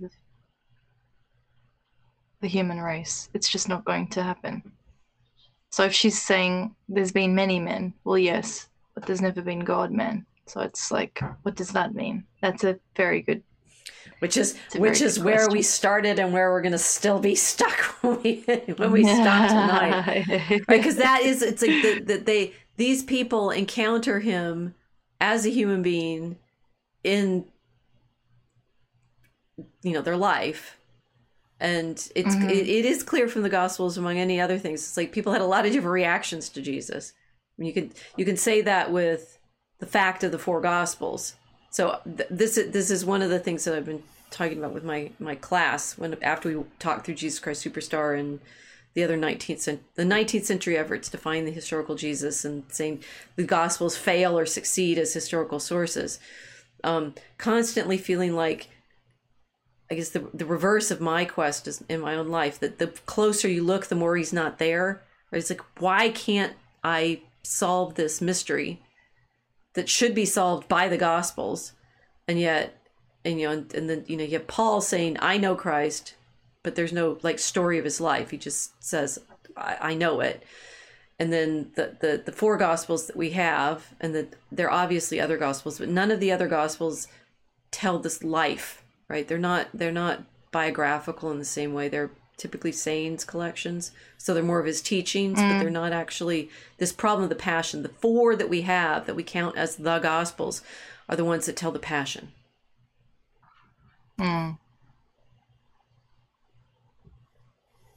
And they're each slightly different in the way that they react to him. And yet they're also all writing to say, this was somebody different. Well, it makes sense that he didn't have a typical human life. Because why would the incarnate... I mean, this is probably the first good question to ask, is why would the incarnate God have a typical life? Indeed, I never put it that way, but yes, that makes sense, right? Yeah. But so these are now we've got these two poles. It's nice that we have, so Judas, it's a Magdalene, Silent Draco saying Magdalene is reaching for the truth, Judas is rejecting it. Yes, but we have this tension here, and I'd say on the one hand, we want Jesus's life to have been more exciting. That we want him to be monster slayer as that, but it's like, think of what a cooler story would have been, because that's what Judas is wanting, right? He's wanting the cooler story. You'll get the power and the glory. And Magdalene, it's like she's not wanting it because she's actually better attuned in the but she's still tormented by, it's like, why isn't this just a love story, right? So we could have Alexander the Great conquering the world option, which is why they all speak Greek in that region. Yes. Alexander came along and conquered that part of the world, including Persia, including Egypt, right? Got all the way to India, right? So that's why they can all be like, gymnosophists in, what's that city in Alexandria called? Oh, wait, in Egypt called Alexandria, right? There's multiple So he did it before the Romans did, right? He planted Alexandrias everywhere. And so they all speak Greek. And they have a cultural connection from India to Rome because of Alexander. He didn't conquer Rome, but they pick up all the Greek stuff. So and then all the way to Spain. They imported everything. It's like, so from China is not quite in the map right at this point, but certainly from India to the Straits of Gibraltar, thanks to Alexander, you have the world. Why isn't Jesus' story that? Right? So that's what Judas is wanting, right? And then Mary is saying, you know, like, why is it, I don't know, could be Genghis Khan conquer the world and have all the children in the world. Like all of Asia is related to Genghis Khan because of how many children and, you know, wives and children he had, allegedly. It's Charlemagne. Everybody's related to Charlemagne too, because, you know, it's long enough ago. Everybody's intermixed enough that we're all related to these guys. Nobody's related to Jesus because he didn't have any children.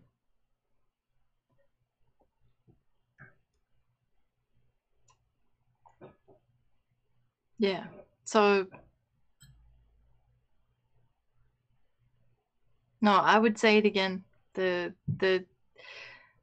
first clue that Christ is God incarnate is the fact that without either of these options being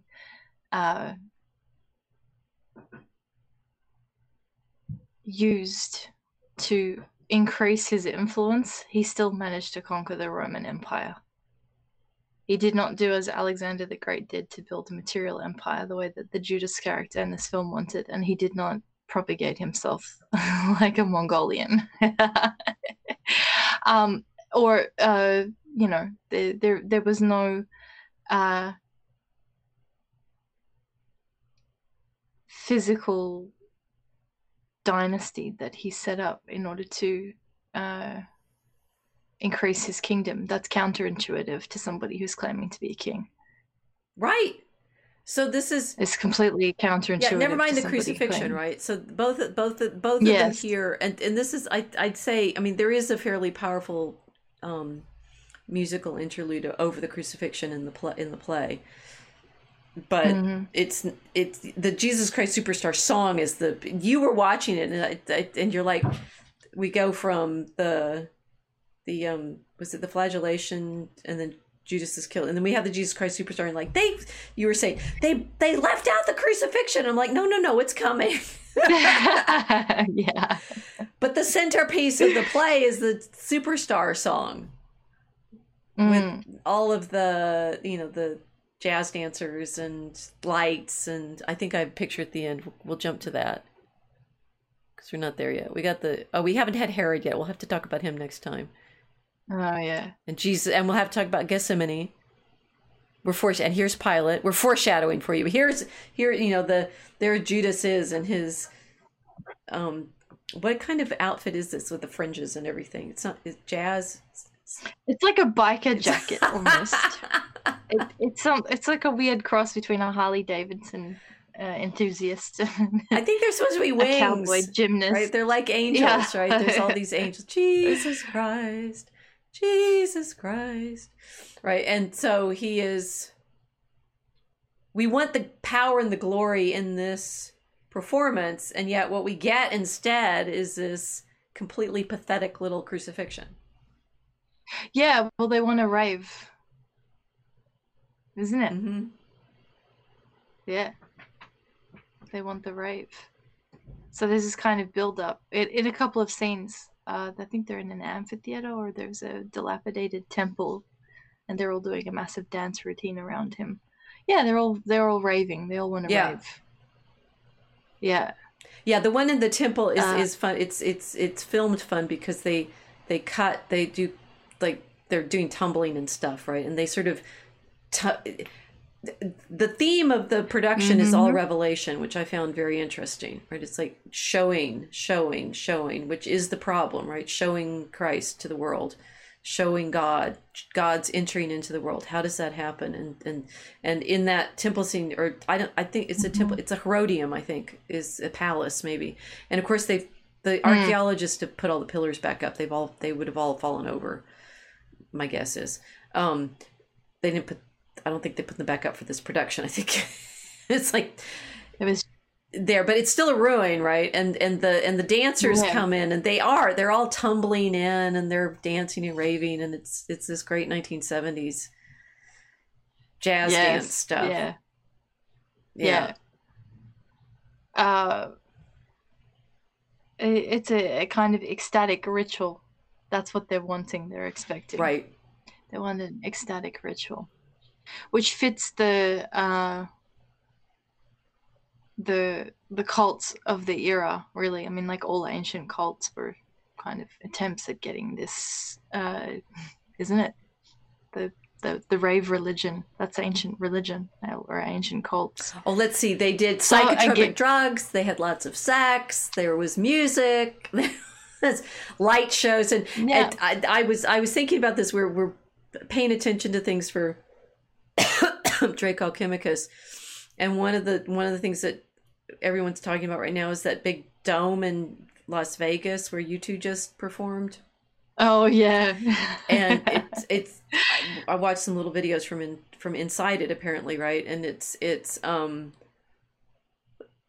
taken the big screen projection stuff of psychedelic imagery and stuff and just made a dome of it. And you know, my primary response is horror. Horror because you're completely in this techno faux reality. But they have actually, it's like having VR goggles you can't take off. But you know, it's like the most terrifying planetarium show you've ever been in. But they have, if what they're going for is, you know, not Christian worship, pagan temple experience. Although, I mean, it's actually also, this is a kind of twisty problem, right? It's the temple is meant to be a model of the universe, creation, right? It's like the temple structure, which the priest on their scaffold. I'll go back to the priest on their scaffold. Are they there? There they are. They're on the scaffold, right? Well, we'll talk about Herod later. Insofar as the scaffolding is there, what the temple was meant to be was a representation of creation, and this is, I mean, it's the allegorical reading of the temple that comes out of Philo, but I think it actually fits here. It's like you have the earth in the enclosure and the outside court, and you go further and further in until you get in the Holy of Holies, which is heaven, right? So heaven and earth are represented in the temple, which means, therefore, if you're participating in the ancient structure that the priests are, that scaffolding, you are worshiping within a representation of the cosmos, which therefore the YouTube dome thing, the U2 dome thing, U2, not YouTube, the U2 dome is very like a temple structure, because as far as I could see from what they projected onto, it was, you know, the sky and the alphabet and birds and swirly, patterny things, right? It's a massive trip. Yes. That worship tends to that. And here Jesus is coming in and really disrupting it, or is he fulfilling it? That is a great question.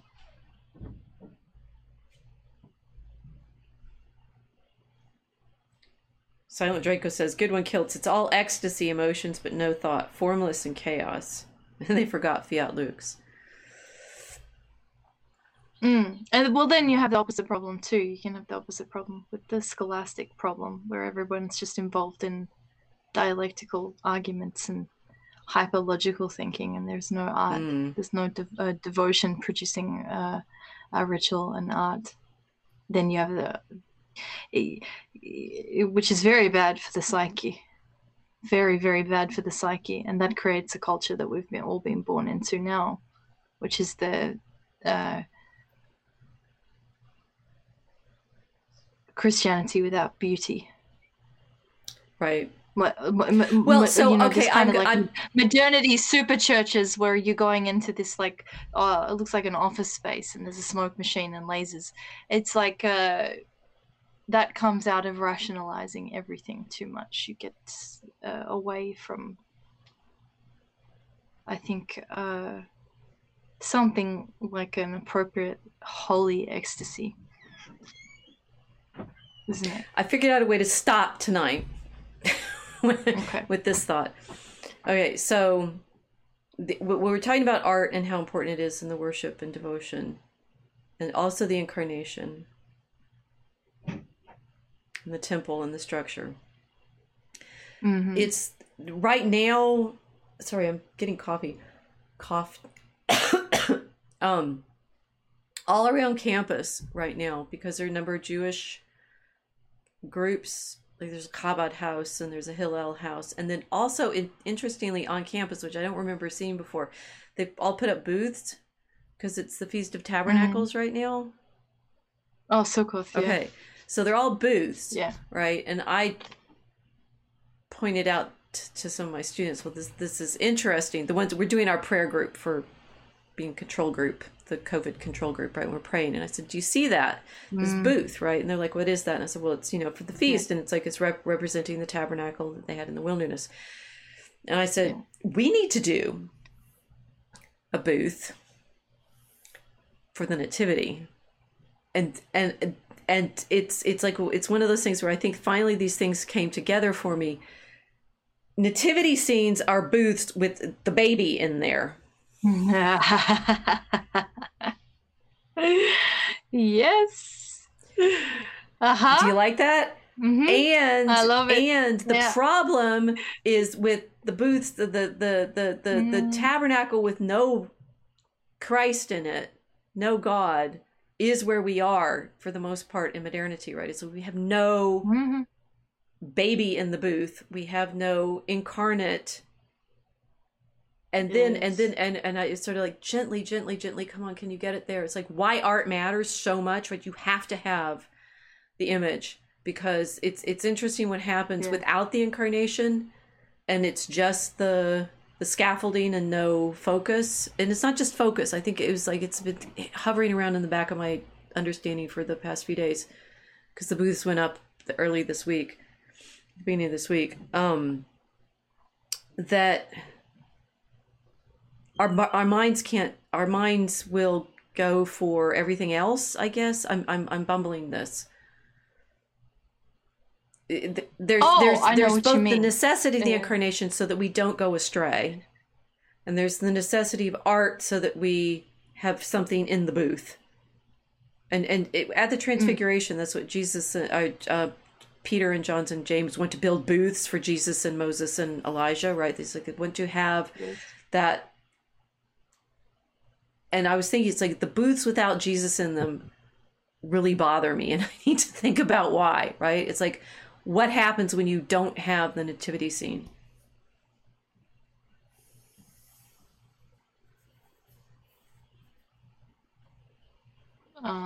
Well, the booths become tents in the desert, and it's Burning Man.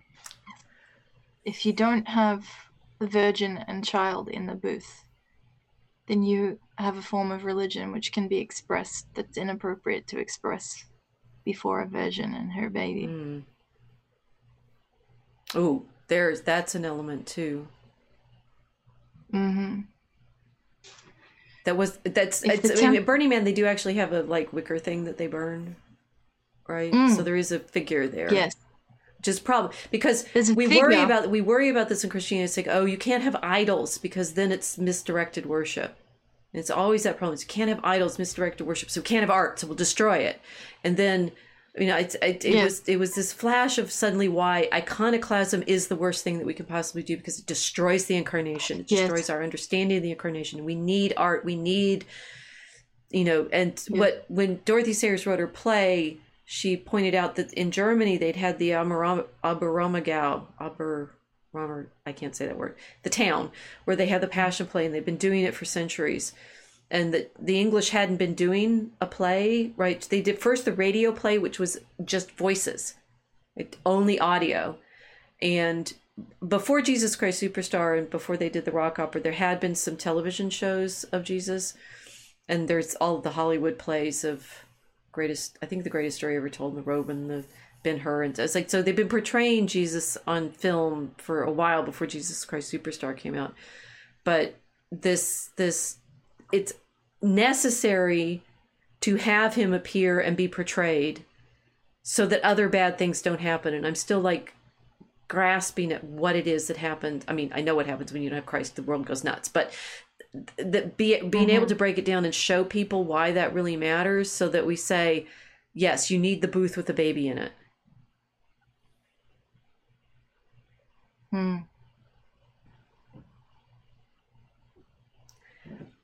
To be continued. we have transfiguration, was, is, and always shall be. Yes.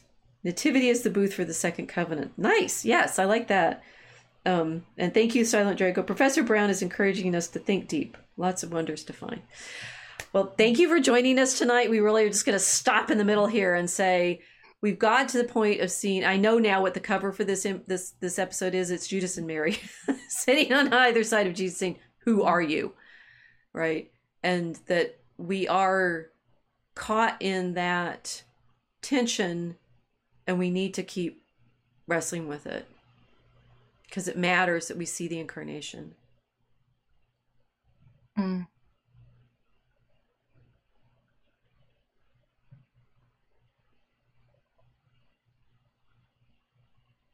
Yeah, it's the tension of people responding to an artist.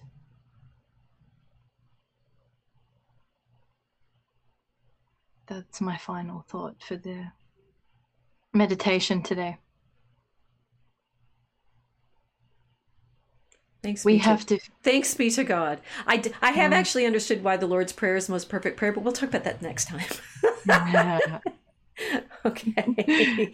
Well, thank you all thank you, Silent Draco, and everyone else who's been listening, and to be continued. Good night.